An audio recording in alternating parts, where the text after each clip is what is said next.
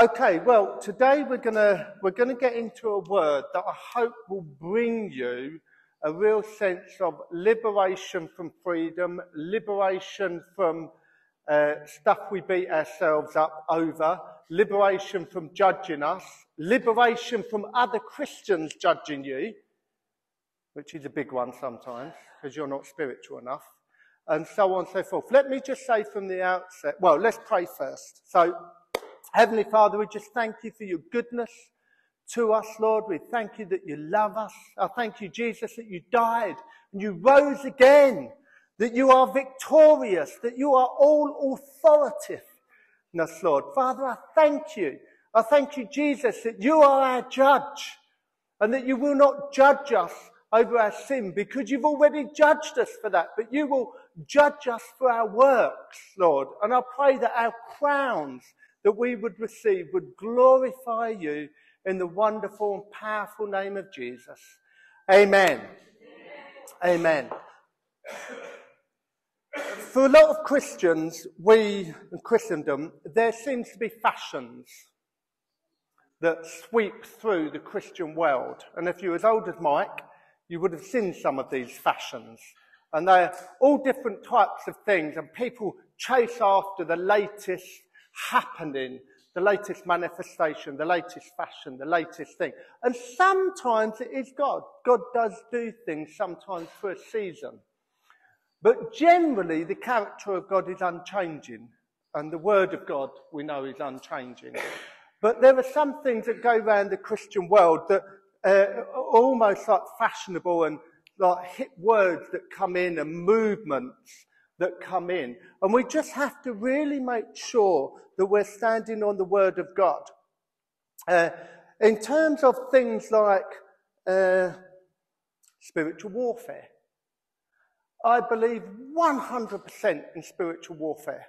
Is spiritual warfare needed for today, even though Jesus died at the cross and beaten Satan and every demon and power and principality? Yes.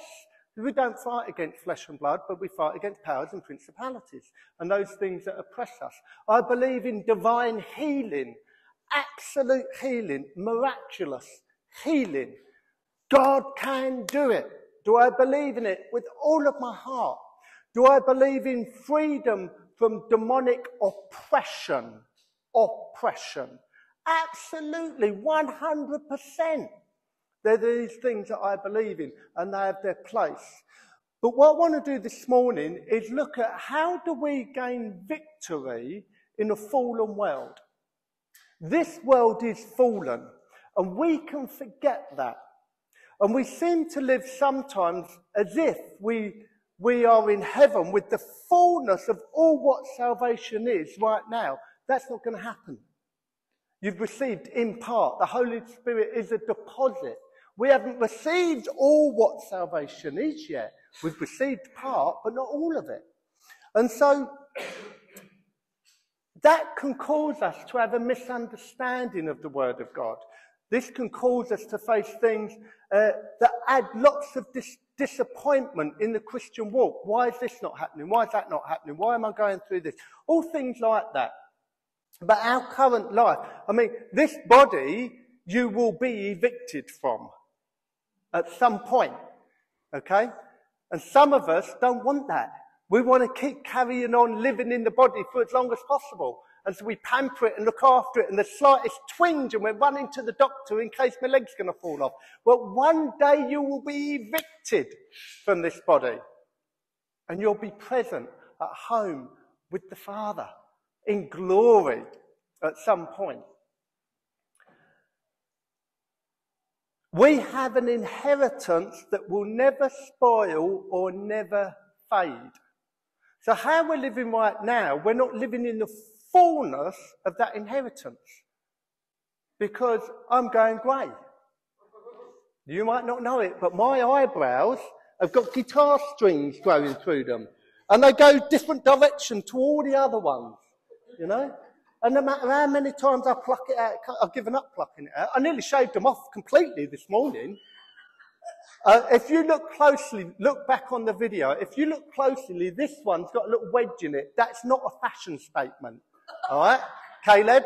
It's not a fashion statement wherever you are. That was a mistake. I went too close with the razor. But we live in a fallen world and we forget that. We seem to think we're living in paradise, and it's not paradise, people. And because we have this misconception, we are walking around under a lot of guilt and a lot of condemnation, a lot of false hopes, a lot of scripture taken totally out of place. And we read the scripture and say, oh, that's the one for me. I'll name it, claim it, and frame it. Put it on the wall, this, that, and that. It weren't meant for you. You can't claim that scripture.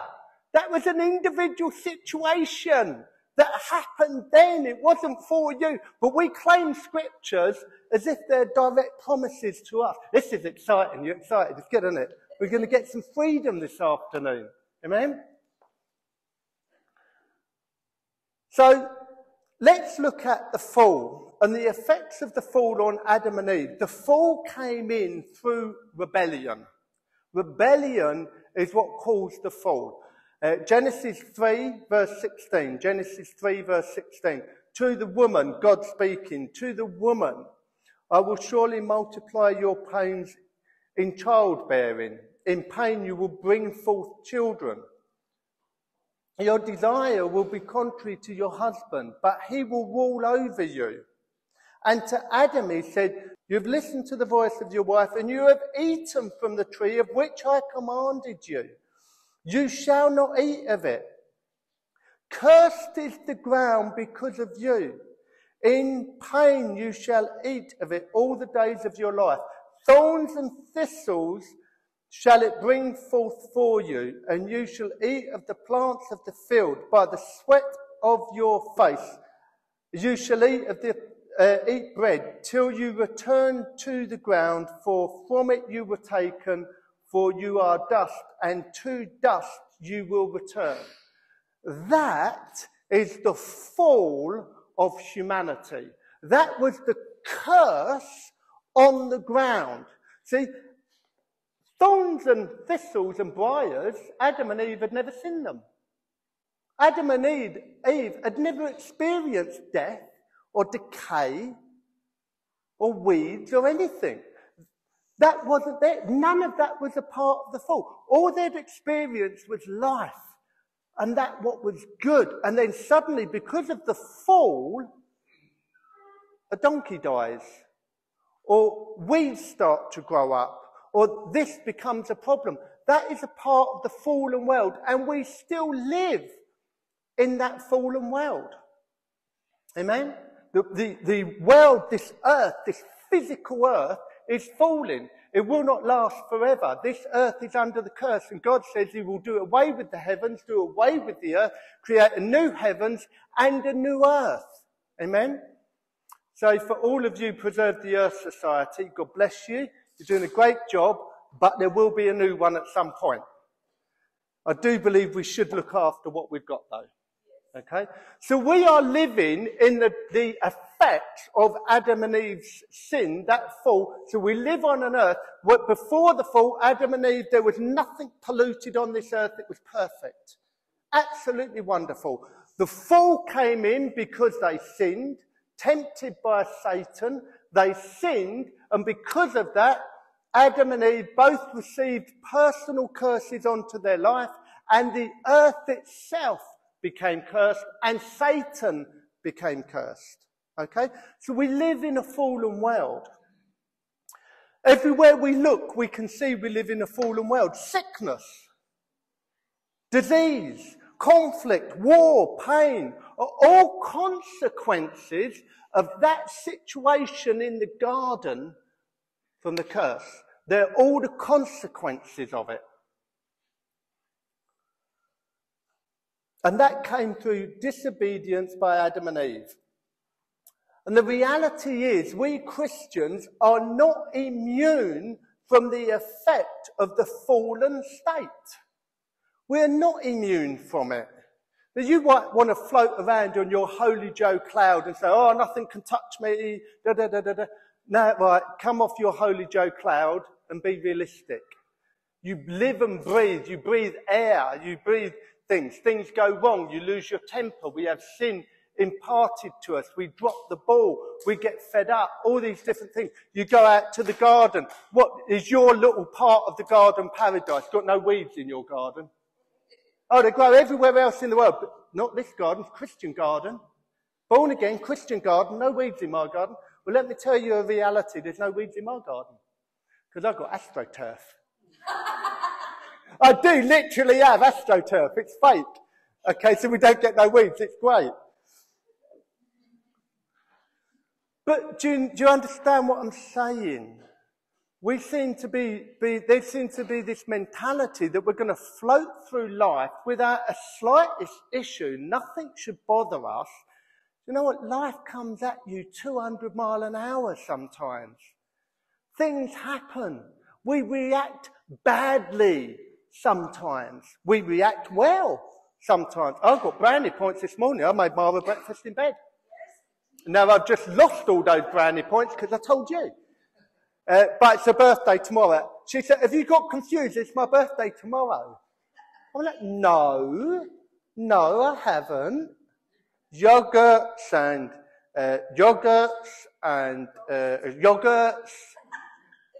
coffee. Do you know what she likes? She likes black coffee with 2 sugars, toast, loads of butter because of her cholesterol, and then dip the toast in the coffee like it's a biscuit and eat it. Honest. I think that's a part of the fall, by the way. So, we're not immune to these things. We face heartache. We lose people, the death of loved ones, sicknesses that people have, being deaf. Man, the stories I could tell you about being deaf that are unbelievable. I'm going to tell you this one. It's a bit close to home, Rachel. I'm going to confess something publicly that I did to Rachel. Rachel calls me a couple of weeks ago and she's crying on the phone, going through a situation. But because I can't hear very well, I'm plucking words out of the air. Because in it, she's really crying and trying to I'm plucking words, I'm hearing this, I'm hearing that, I'm putting it together. Right, okay, I think I've got it. And to my understanding, she said, my dad had passed away. This was a few weeks ago. My dad had passed away. And I'm like, oh, Rachel, I know how difficult these things are. You know, we're going to keep praying for you, everything else, so on and so forth. So then, she must have thought I was mad.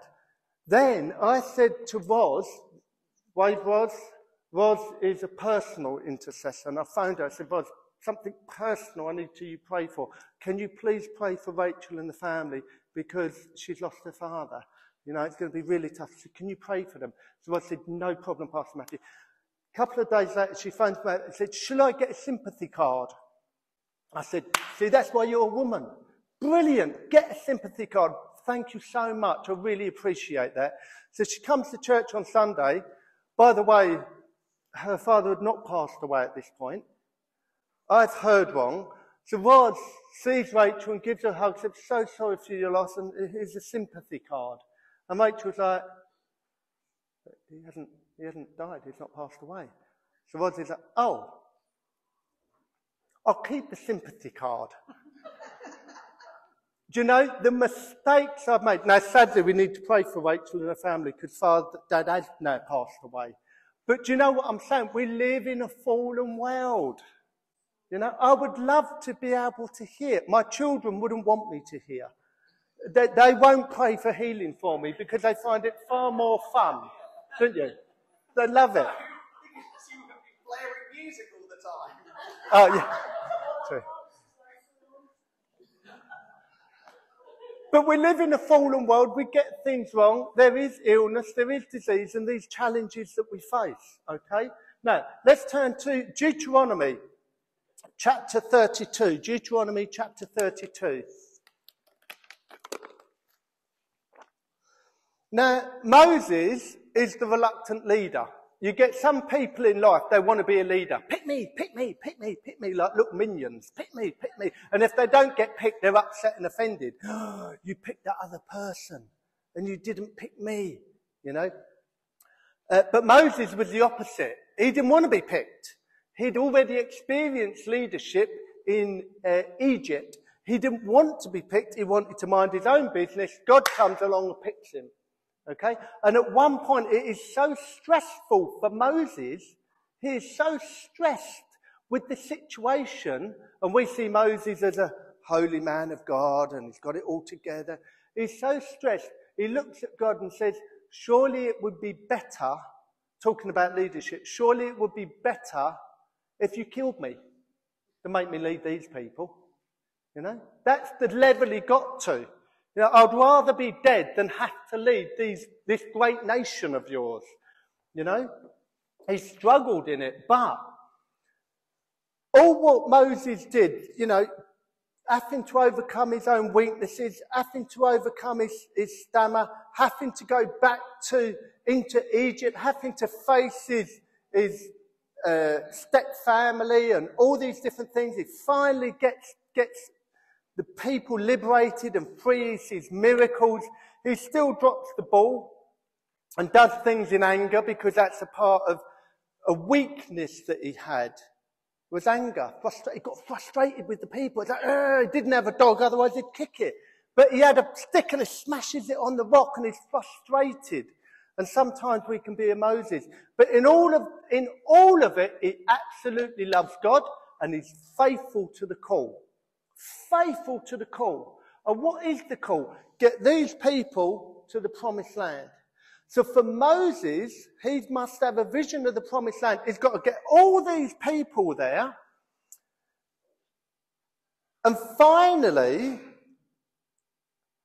verse 51, because you broke faith with me in the presence of the Israelites at the waters of Meribah in Kadesh in the desert of Zin, because you did not uphold my holiness amongst the Israelites, therefore you will see the land from a distance.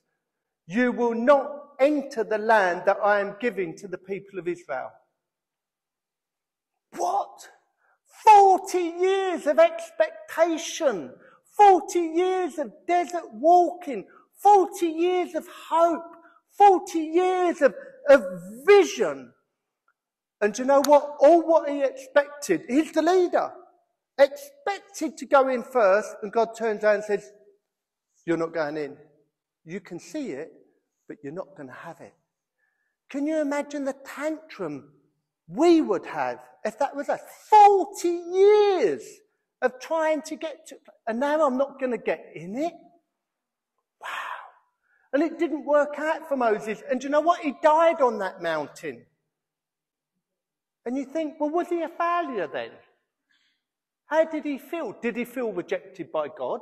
Did he feel unloved by God? Was he under a curse? Was it some kind of demonic thing that was going on? What was going on? But he only got to see it from a distance. And he didn't actually get there. Gideon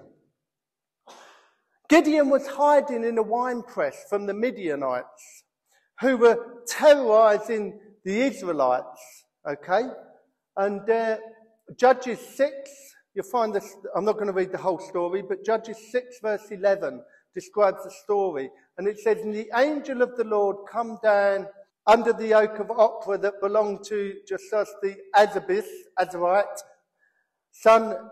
where the son of Gideon was fresh, where Gideon his son was threshing the wheat in a winepress to keep it from the Midianites. So Gideon's doing it in a winepress, which was a sunken, like you'd step down into it, so that the Midianites didn't see it, because the Midianites kept sending out raiding parties, and the raiding parties would come into the Israelites and nick all their stuff and then clear off. So Gideon's trying to be smart, and he's trying to deal with all the wheat in such a way that the Midianites wouldn't be able to come along and take it. When the angel of the Lord appeared to Gideon, he said, the Lord is with you, you mighty warrior. Not you mighty warrior. The Lord is with you. Do you know what? That's enough. That's enough. That's it. That should be enough. To know God is with me in the situation, that should be enough, irrespective of our situation. But what we want, we don't want to hear, God is with me in the situation. We want, God, get me out of the situation.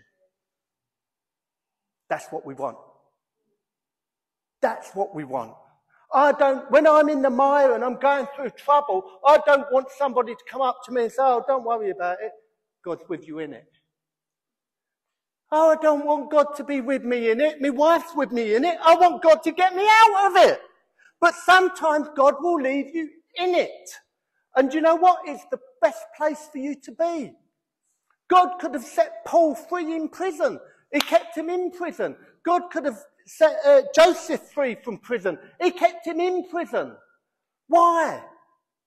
Because it was the best place for them. They were going to gain something that was so important that they could only learn it through this failure.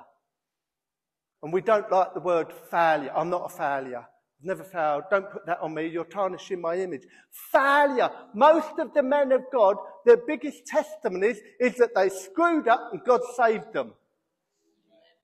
At the end of the day, they failed miserably. Some of us time and time again. Paul failed so much, he said, you know, I'm the greatest of all sinners. That's how much he failed. A constant failure, and we think he just floated around so wonderful. He was a failure. He said, I don't do what I should do, and I do what I shouldn't. I'm a mess. And God says, I can do something with a mess. I can use that mess to bring something beautiful out of it. I can use that. I want to get in that mess and manifest myself so that people can look at the mess and say, well, there must be a God, because how could you make sense of that person? And Paul says, and I will boast in my weaknesses. We don't cover them up. Don't let anybody know. Just had a row, pulled up in church car park, you're still wanting to kill each other. Oh, let's just go in and smile at everyone. Where Paul's the row, you wait till you get home. She says to her husband, you wait till you get home. And we said it to the kids, right? You know you can't deal with them right now. It's embarrassing. You're on holy cloud mode. You can't deal with them. So you say, you wait till you get home. And the kids are just praying, Lord, make their memory go, make their memory go, make their memory go. Remove their mind, you know, because otherwise you're going to get it when you get in. But Gideon's hiding. The Lord is with you, mighty warrior. And the words are the same for all of us. God is with us. Pardon me, my Lord, Gideon replied, but if the Lord is with us, why is all this happening to us? How many times have you said that? God, if you're with me, if you're real, why am I going through this? Why have I got ill health? Why did my business fail? Why did my wife have a brain tumour? Why can't I park outside the house for once? Why are you not with me? And that's what we do. Mara comes in for work. For once, for the love of God. I'm not asking for a miracle. I'm not asking Jesus to come. I'm just asking for my husband and my 2 sons to press the button on the dishwasher. That would be enough. I don't want manna in the desert. I don't want water coming out of a rock. I just want a finger on a button. That would be it. But God says He's manifesting in your weaknesses.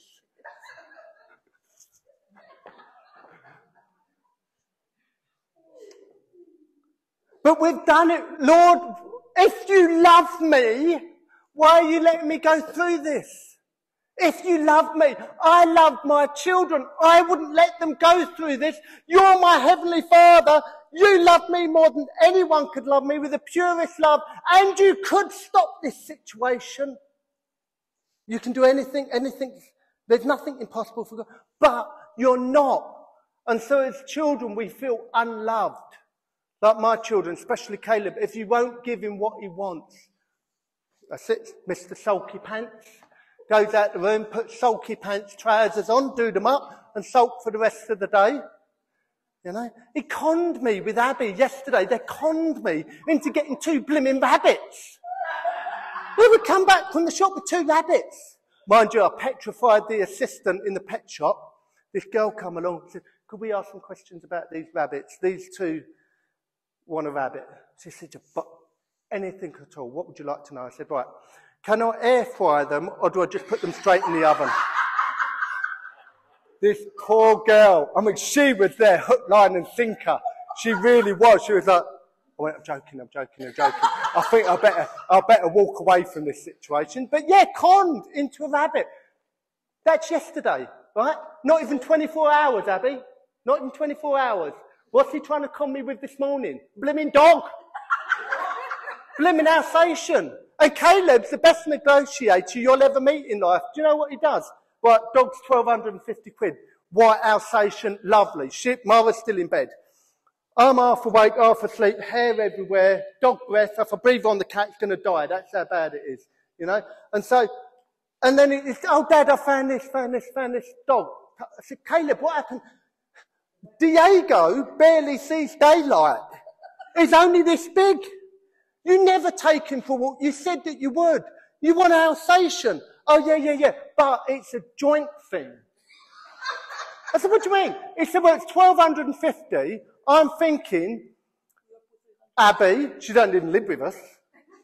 He said, I'm thinking, Abby, Luke, you and Mum, split it, £312, 15p each. Done. I'll get paid on Monday, he goes, like some brilliant thing. And I'm like, I don't want a blooming dog. Why are you doing this to me? What are you doing, Caleb? And that's how it's not like, Dad, I will buy the dog and I will feed it and I will look after it and I will pay for it. It's, Dad, we will get a dog. We will all pay for it. We will all feed it and you lot will walk it because I can't be bothered. That's his negotiating skills. And do you know what? I'm a mug. I fall for it sometimes. Why? I like dogs. You know? Cars. I've got a car. I'm happy with my car. It's online. Dad, do you know what you can do? You can chip your car in for this. You can swap it for that. You can do finance like this. You turn it round like that. Hey, presto, bang. I'm like, get behind me, Satan. You just get right out of our house. That'll cost you out.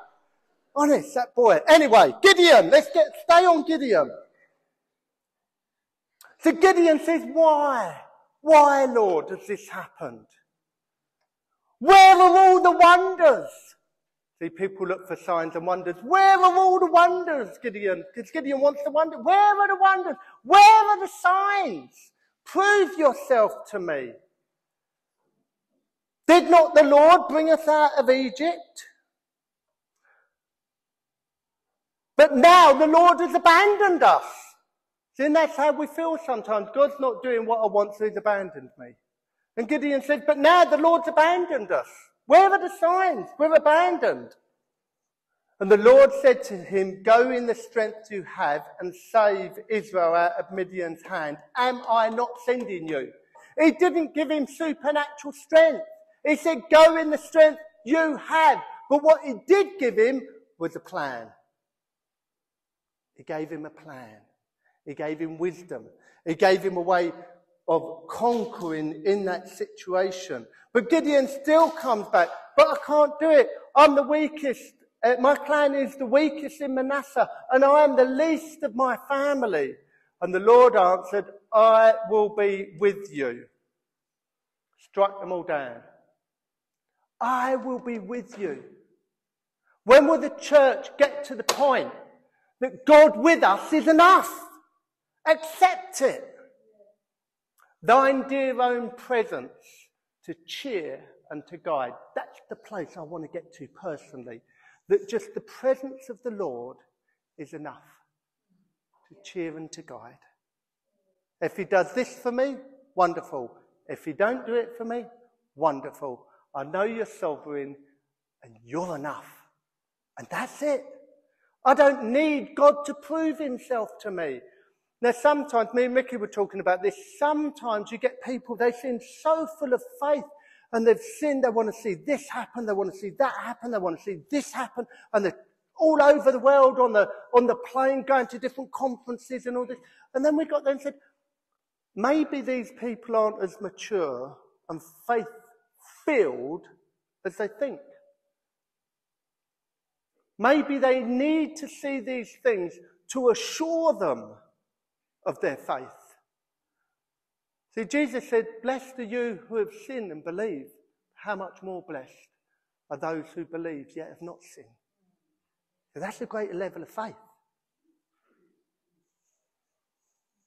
And sometimes we might turn around and say, "Oh, I wish I was part of the 12 who saw this, who experienced that." And I understand, I'm like that. I would like to have been there in the days of Jesus and, but ultimately,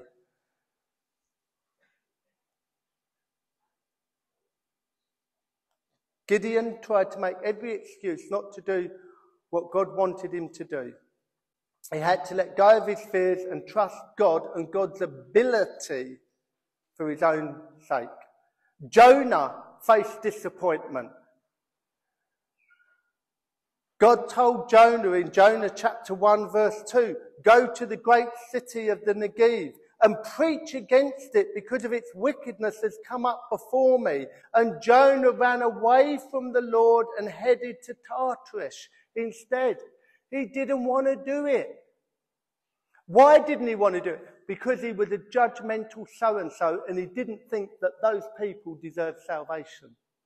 He wouldn't go to them. That's why. He was being judgmental. Jonah 1:17, it says, "Now the Lord provided a huge fish to swallow Jonah, and Jonah was in the belly of the fish for 3 days and 3 nights." And you get people taking scriptures out of context. That's for me. That's the scripture. Why do you need that scripture? I'm going to the Great Barrier Reef. I'm going snorkeling. And I'm holding on to that scripture. That's a promise for all us Christians, that we can get swallowed up by a whale. And that's how scriptures get so taken and people build their life on a scripture promise what was not for you. It was not for me. I can't build my life on that. In actual fact, the King James Version makes it even clearer. It says, "Now the Lord prepared a great fish to swallow up Jonah, and he was in the belly of the fish for 3 days and 3 nights." The difference is it says, "The Lord prepared a fish." And people are now saying, "Oh, can a fish eat a man?" And there's all these debates, and scientific people are looking into it. And well, we've discovered this shark whale and that a man could possibly fit in, and we've discovered this one. God prepared a fish. He prepared one fish, not a whole fleet of them. He weren't doing this every Saturday night. This was a one-off occurrence. One-off. He prepared one fish. You're probably never going to find that fish. It's dead and buried, and he prepared it specifically for that purpose. But we take scripture out of context and we say, let's go find the fish that ate Jonah. You're not going to find it. We need to keep things in context sometimes. King David, worshipper of all worshippers, what does he want to do? All he wants to do is build a temple of worship. That's it. That's all he wants to do. And God doesn't allow him. God says, "No, you're not going to do it." And it's the greatest desire of David didn't particularly want to be a man of war, but God used him in that area. David was a worshipper. And David wanted to build a temple for worship to God. And it's righteous. And it sounds holy. And it sounds like a good thing. And God said, no. And what do most Christians do? Get behind me, Satan, at that point. Get behind me, Satan. Get behind me, Satan. Rebuke that, rebuke this, rebuke the other. Da, da, da. In actual fact, no, that was God. God said no. We don't do very well with no. Yeah, but I want to. It's a good thing. It might be a good thing, but God wants you to do something different to that. And it's not competition. Sometimes you see people, and they've got brilliant testimony of how God set them free from being in prison and doing heroin and robbing banks and beating their wives and, doing all sorts of things. And your testimony is not quite as life-shocking. You think, well, kind of went to school, met my wife in church, got married, couple of kids, been faithful, didn't do. I don't compare to that person with that brilliant testimony. Oh, how silly. It's a bit like the prodigal sons. The one son went off, made a mess, come back, God honoured him, puffed smoke up his nose and put on a party and everything. The other son gets jealous, who's been at home doing his job, what he should have done, and he doesn't realise that was a greater thing than the one running off. And he gets jealous of the criminal brother because he thinks he's something special in the eyes of the father. Oh, sibling rivalry. 2 Samuel chapter 12. Then David said to Nathan, Nathan was a great prophet and support in David's life. And you need people that can speak into your life. You need them. Don't get so big that you've decided you can't learn from anyone. You're right on everything. We need people. And David needed Nathan the prophet to put him on the straight and narrow. And David said to Nathan, I have sinned against the Lord. And Nathan replied, the Lord has taken away your sin. You are not going to die, but because of what you have done showed utter contentment from the Lord, the son born to you will die. After Nathan had gone home, the Lord struck the child that was Uriah's wife, born to David, and he became ill. David pleaded with the Lord for the life of the child. He spent time fasting. Day and night he laid in sackcloth and ashes on the ground. The elders of the household stood beside him to get him up from the ground, but he refused and he would not eat any food with them. So he's pleading and he's intercessing and he's fighting and he's trying to, he wants this child to live and still, but God had already made a decision this wasn't going to happen. And eventually the child dies. And at this point, David said he's dead, gets up from the ground, has a wash, puts on lotions, changes his clothes, went to the house of the Lord and worshipped. I love this man. He's been fighting for that loved child to live. Nobody could console him. He can't eat, he can't drink, he can't sleep, he can't do anything. Everyone's petrified. Who's going to tell him that the child has died? But when he finds out the child has died, he gets up, he prepares himself, he gets himself ready, and he gets before God and worships. We get before God and say, how could you? Why did you? And we get, we're greater than God. But David in humility, he just worships. He's just broken. He just gets before God.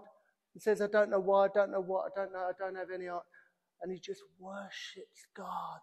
Oh, imagine being at that place. And God said, this is a man after my own heart. So powerful. So powerful. Mary, her son was prophesied to be the king. Yet she's at the foot of the cross looking at her son dying. Yet the prophecy, he's going to be the king. Why are you doing this to me, God? Why are you letting your only begotten son die as a thief on a cross?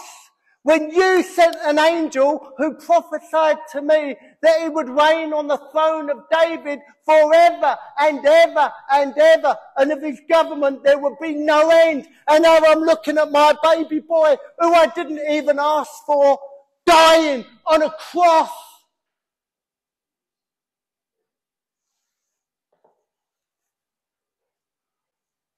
There was a bigger picture at Calvary. And sometimes there's a bigger picture that God is doing in our lives. We're part of it, but it's so much bigger sometimes. And we have to trust God's sovereignty. You've got to trust God's sovereignty. And then Jesus dies a sinner's death.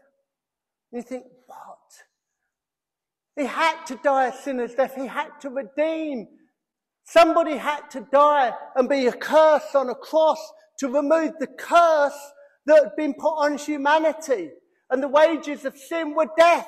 And somebody had to pay the wages of sin. And somebody had to redeem us from death. And this was the only way. But Mary did not understand. The disciples did not understand. And you will go through things in life you will simply not understand. And you know what? You'll be a lot healthier when you stop looking for answers. You'll burn yourself out trying to find the answer. Why didn't this happen? I fasted, I prayed, I did this, I did that, I honoured God, I paid my taxes, I prepared the right plan, I projected for it, I did all these things, and yet still, do you know what? Save yourself the hassle, just trust God is sovereign, say, I don't know why, Lord, but you do, that's enough for me. Because we desire justification sometimes. 11. The 12 disciples, okay, 12 disciples, they saw Jesus raise the dead, heal the leper, feed the 4,000, feed the 5,000, walk on water, calm the seas. You come from that environment and you're Holy Spirit pumped on adrenaline. You believe God can do anything. There's nothing too great for my God. I've experienced His faithfulness time and time again. And these disciples must have been so pumped up and so full of faith and so courageous. Yet 11 were murdered. What?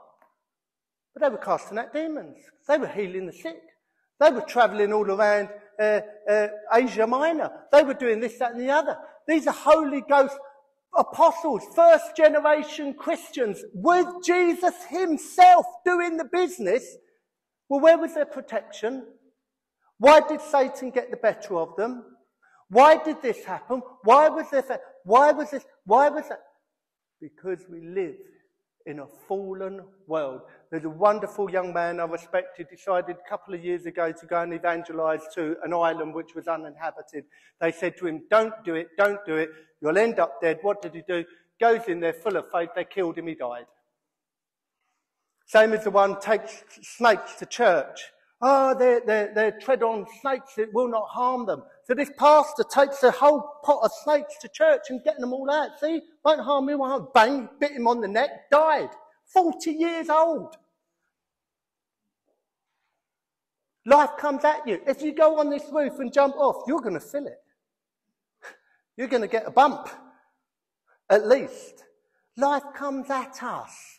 Yes, we want it to be perfect. Yes, we want paradise. Yes, we don't want there to be any pain or any tears or any heartache. But there is. And Jesus said there would be. He never said there wouldn't. He said, you will have trouble in this world. But I have overcome the world. But you will have trouble in the world. Why? Because we live in an unregenerated, fallen world. Paul desired to go to Spain. He wanted to go to Spain. Romans 1 verse 11. I long to see you that I might impart some spiritual gift to you to make you strong. That is that you and I might mutually be encouraged by each other's faith. I do not want you to be unaware, brothers and sisters. I plan to come to you many times, but have been prevented from doing so until now. This is the great apostle Paul. But it's a fallen world. And he couldn't go. I don't know what had happened at this point. It doesn't document it. But things happened that meant he couldn't go to Spain. He couldn't go. He wanted to go, and he had a good, righteous reason. Wonderful intent to go. But it didn't happen. And he longed to go many times.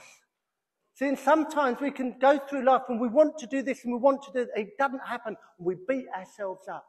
I haven't got the faith. I'm not getting healed because I haven't got enough faith. My business failed because I've not got enough faith. I lost that person in my life and they died because I don't have enough faith. This happened to me because what a load of rubbish. That's Satan talking. That's powers and principalities getting into your head. That's the battlefield. And you're sitting there guilty because you haven't got healed, because you've got a dodgy knee.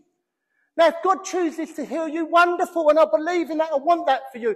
But if he doesn't, be full of the joy, Julie, with your dodgy knee or your bad back. And she's got a dodgy knee, there you go. But be full of the joy of the Lord. Be a testimony. You know what? I might have a bad knee, but I've got lovely hips. You know? Yeah. You know, she ain't got good hips either. Oh dear, come on, we're getting to the bottom of the bag now. Help me out, Michael, please. But do you know what I'm saying? You know? I would love God to heal me from my hearing loss. And I think in my family, if they knew I got healed, the amount of people what could get saved and come to faith.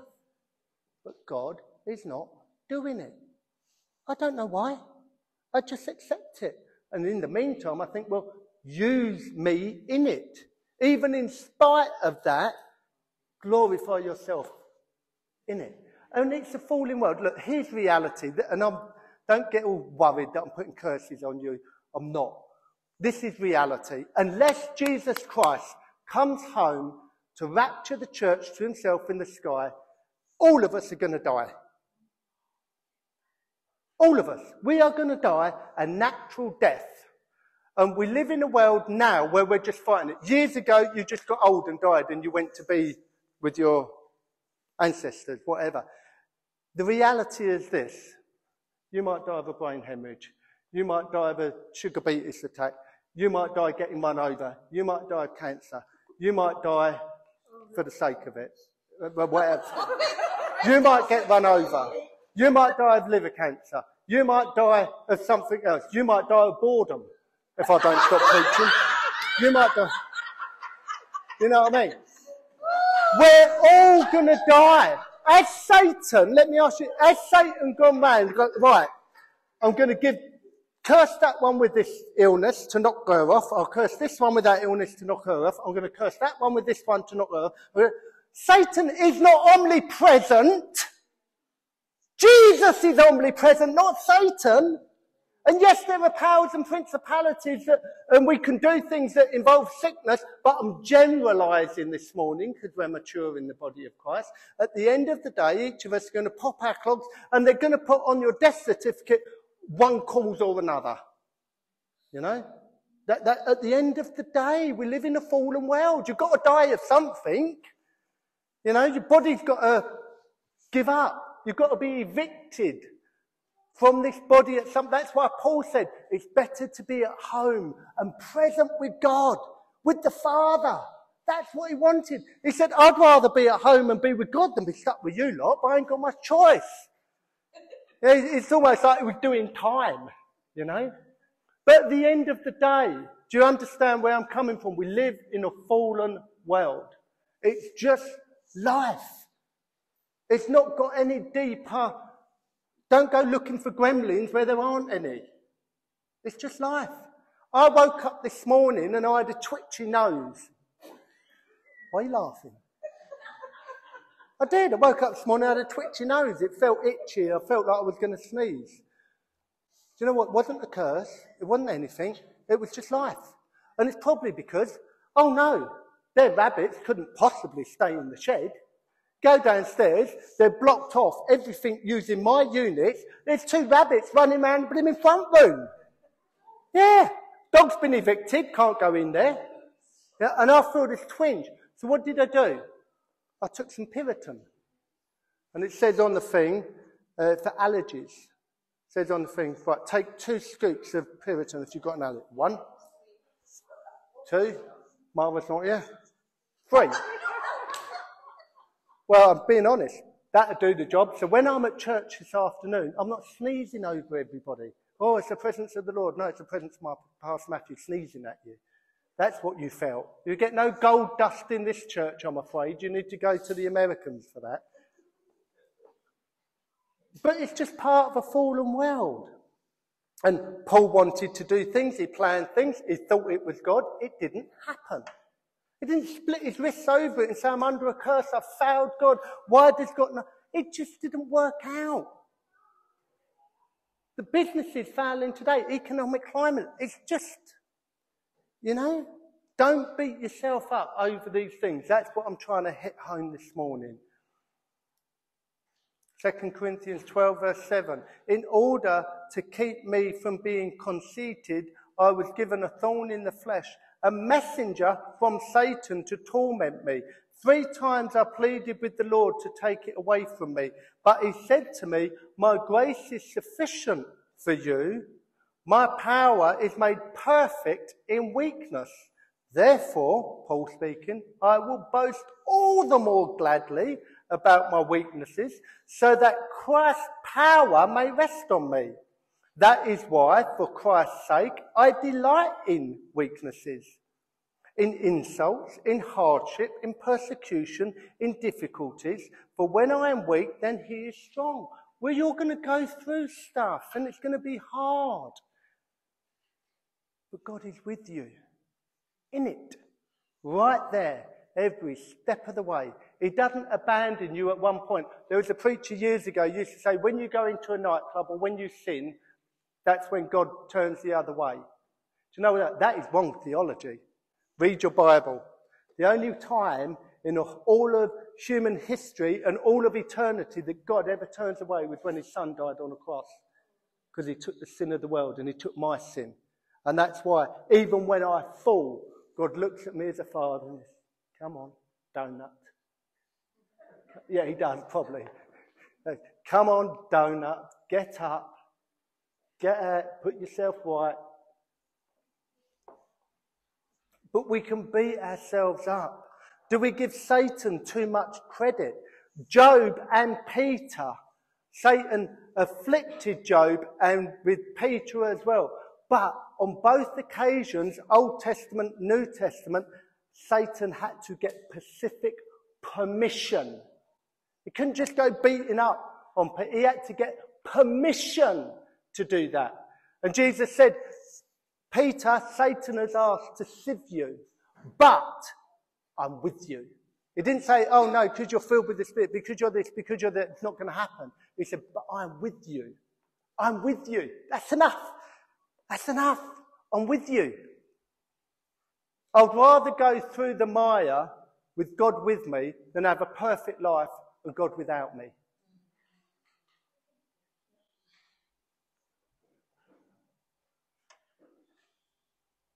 Sometimes we beat ourselves up, as I said, I'm not spiritual enough.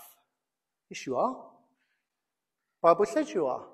You are spiritual enough. Maybe you don't read your Bible as much as you should. Maybe you don't pray as much as you should. Maybe you don't give as much as you should. But you're fully spiritual enough and seated in Christ in heavenly places. He did it. Don't accuse him of doing a bad job. He did a good job. He did a perfect job. And he said, and do you know what? It's finished. I've had enough. In the old tabernacle, with all the furniture there and everything else and so on and so forth, the priest could not sit down. There was no chair because he had to constantly be working and covering the sins, you know. But when Jesus finished his job, the Father looked at him and said, come sit down. Didn't say that to a single priest in thousands of years. They couldn't even have a chair in the tabernacle. But when Jesus finished the job, the Father said, come sit down. It's done. Sit down. You ain't got to jump up and down every 5 minutes. It's done. It's finished. Wonderful. What glory. We don't have a man who died on the cross. We have the Son of God. And he did everything. He did it perfectly and completely. Isaiah 64 verse 8 says, yet you, Lord, are our Father. We are the clay and you are the potter. We are all the work of your hands. In the face of disappointment, we are called to submit. In the face of disappointment, submit. Submit. Don't get on a battle. Don't think you can take God on and that's fine. Just submit. And we will all face disappointment daily. We do. What did Jesus say to the disciples? If anyone would follow me, let him deny himself and pick up his cross. That's what he said. He was saying, look, it's going to be tough. You're going to follow me. You're going to want to respond to people but you won't be able to because you're going to honour me instead. You're going to want to do this, that and the other, but you're not going to be able to because you're a son or daughter of mine. It's going to be tough. You're basically going to have to deny your will and put that aside to the will of God. There are many times I'm very honest with God, said, Lord, I do not want to do this, but I submit to your will. But me personally, I don't want to do it. But I submit my personal feelings. I say, your will be done. But please let your will be the same as mine. It would be nice. Huh? John 16:33. I have told you these things so that you may have peace. In this world you will have trouble, but take heart. I have overcome the world. Amen? Jesus said it. I've told you these things so that you'll have peace in the situation. And the peace in the situation is God is with me in it. That's the peace.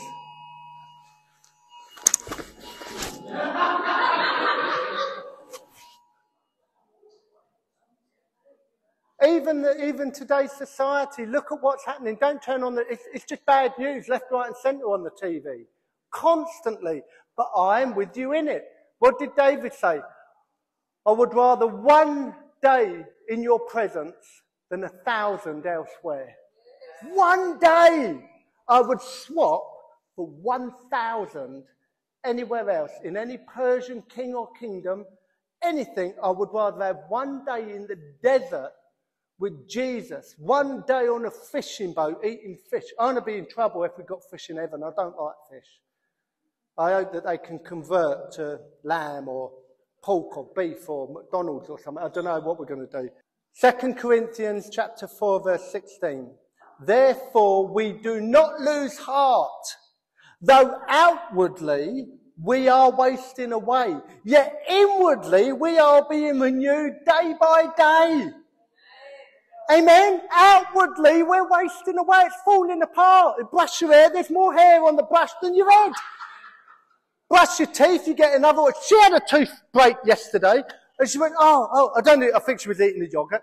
She said, oh no, my tooth, it's broke. Oh, I can't believe it, another bit's come off. And then she turned around and said, I don't want to have dentures. That's what she said, I don't want to have dentures. I said, you're wasting away, love. Yet inwardly we are being renewed daily. The renewing of your spirit is happening faster than the decaying of your body. And the decaying of your body is not eternal, but the renewing of your spirit is for eternity. For our life is momentary trouble. Our life is momentary troubles that are achieving for us an eternal glory that far outweighs all of them. So we fix our eyes not on what is seen, but on what is unseen. Since what is seen is temporary, but what is unseen is eternal. Ah, wonderful. We are eternal through the sealing of the Holy Spirit, and there awaits for us a heavenly inheritance. Right now, we live on the earth. But this scripture is what we're going to get. It's where we're going to be. Revelation 21 verse 1. Then I saw a new heaven and a new earth. For the first heaven and the first earth had passed away, and there was no longer any sea. I saw a holy city, the new Jerusalem, coming out of heaven from God, prepared as a bride, beautifully dressed for her husband. And I looked, and I heard a loud voice coming from the throne saying, look, God's dwelling place is now amongst the people, and he will dwell with them, and they will be his people. And God himself will be their God. He will wipe every tear from their eyes. There will be no more death. Amen. There will be no more death or past or mourning or crying or pain. For the old order under the curse, for the old order of things has passed away. He who is seated on the throne said, I am making everything new. Then he said, write this down, for these words are trustworthy and true. That is what's coming down the path for every single one of us. Right now, we are saved. We are sealed with the Spirit. We're full of the Spirit. We have authority over the demonic realm, physical realm. We are kings and princes to serve our God. But right now, we live in a fallen world. Things go wrong. Stop trying to make it all so super spiritual when it's just life. Stop beating yourself up because you haven't been healed. Stop beating yourself up because you're single and haven't got a man. Stop beating yourself up because of this. Stop beating yourself. Get away from all of this stuff. That ain't your portion. It's not your portion. Now, my prayer for all of you is that you will be in good health and prosper and do fantastic and everything else. But reality is, I'm here for every one of your disasters as well. Amen? Let's pray. Father, in Jesus' name, we just thank you that you love us. We thank you that you are all authority. Thank you that you've chosen us. Thank you that you love us.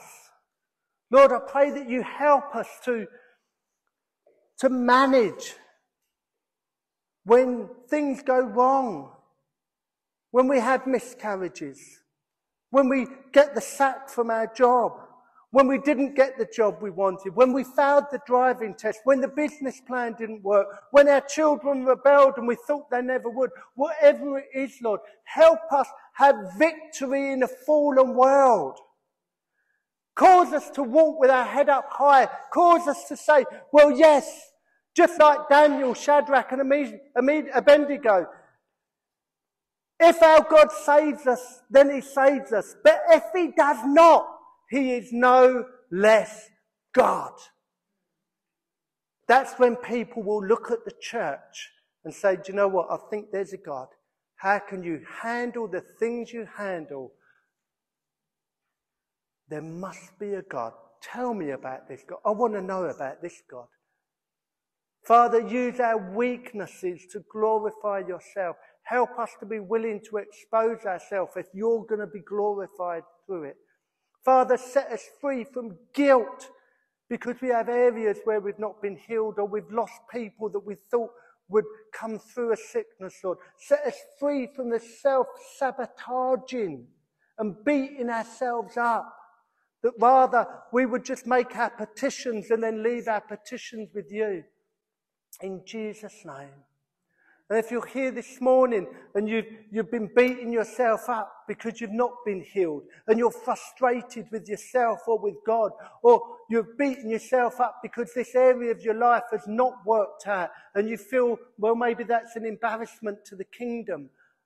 Or you're beating yourself up because, Lord, I did everything and still it didn't work and I feel a failure. I feel I let you down. I told people it would work, but it didn't. Whatever it is, I want to give you the opportunity to come forward and receive prayer because you need to be set free. We need to be free. Free. In Jesus' mighty name.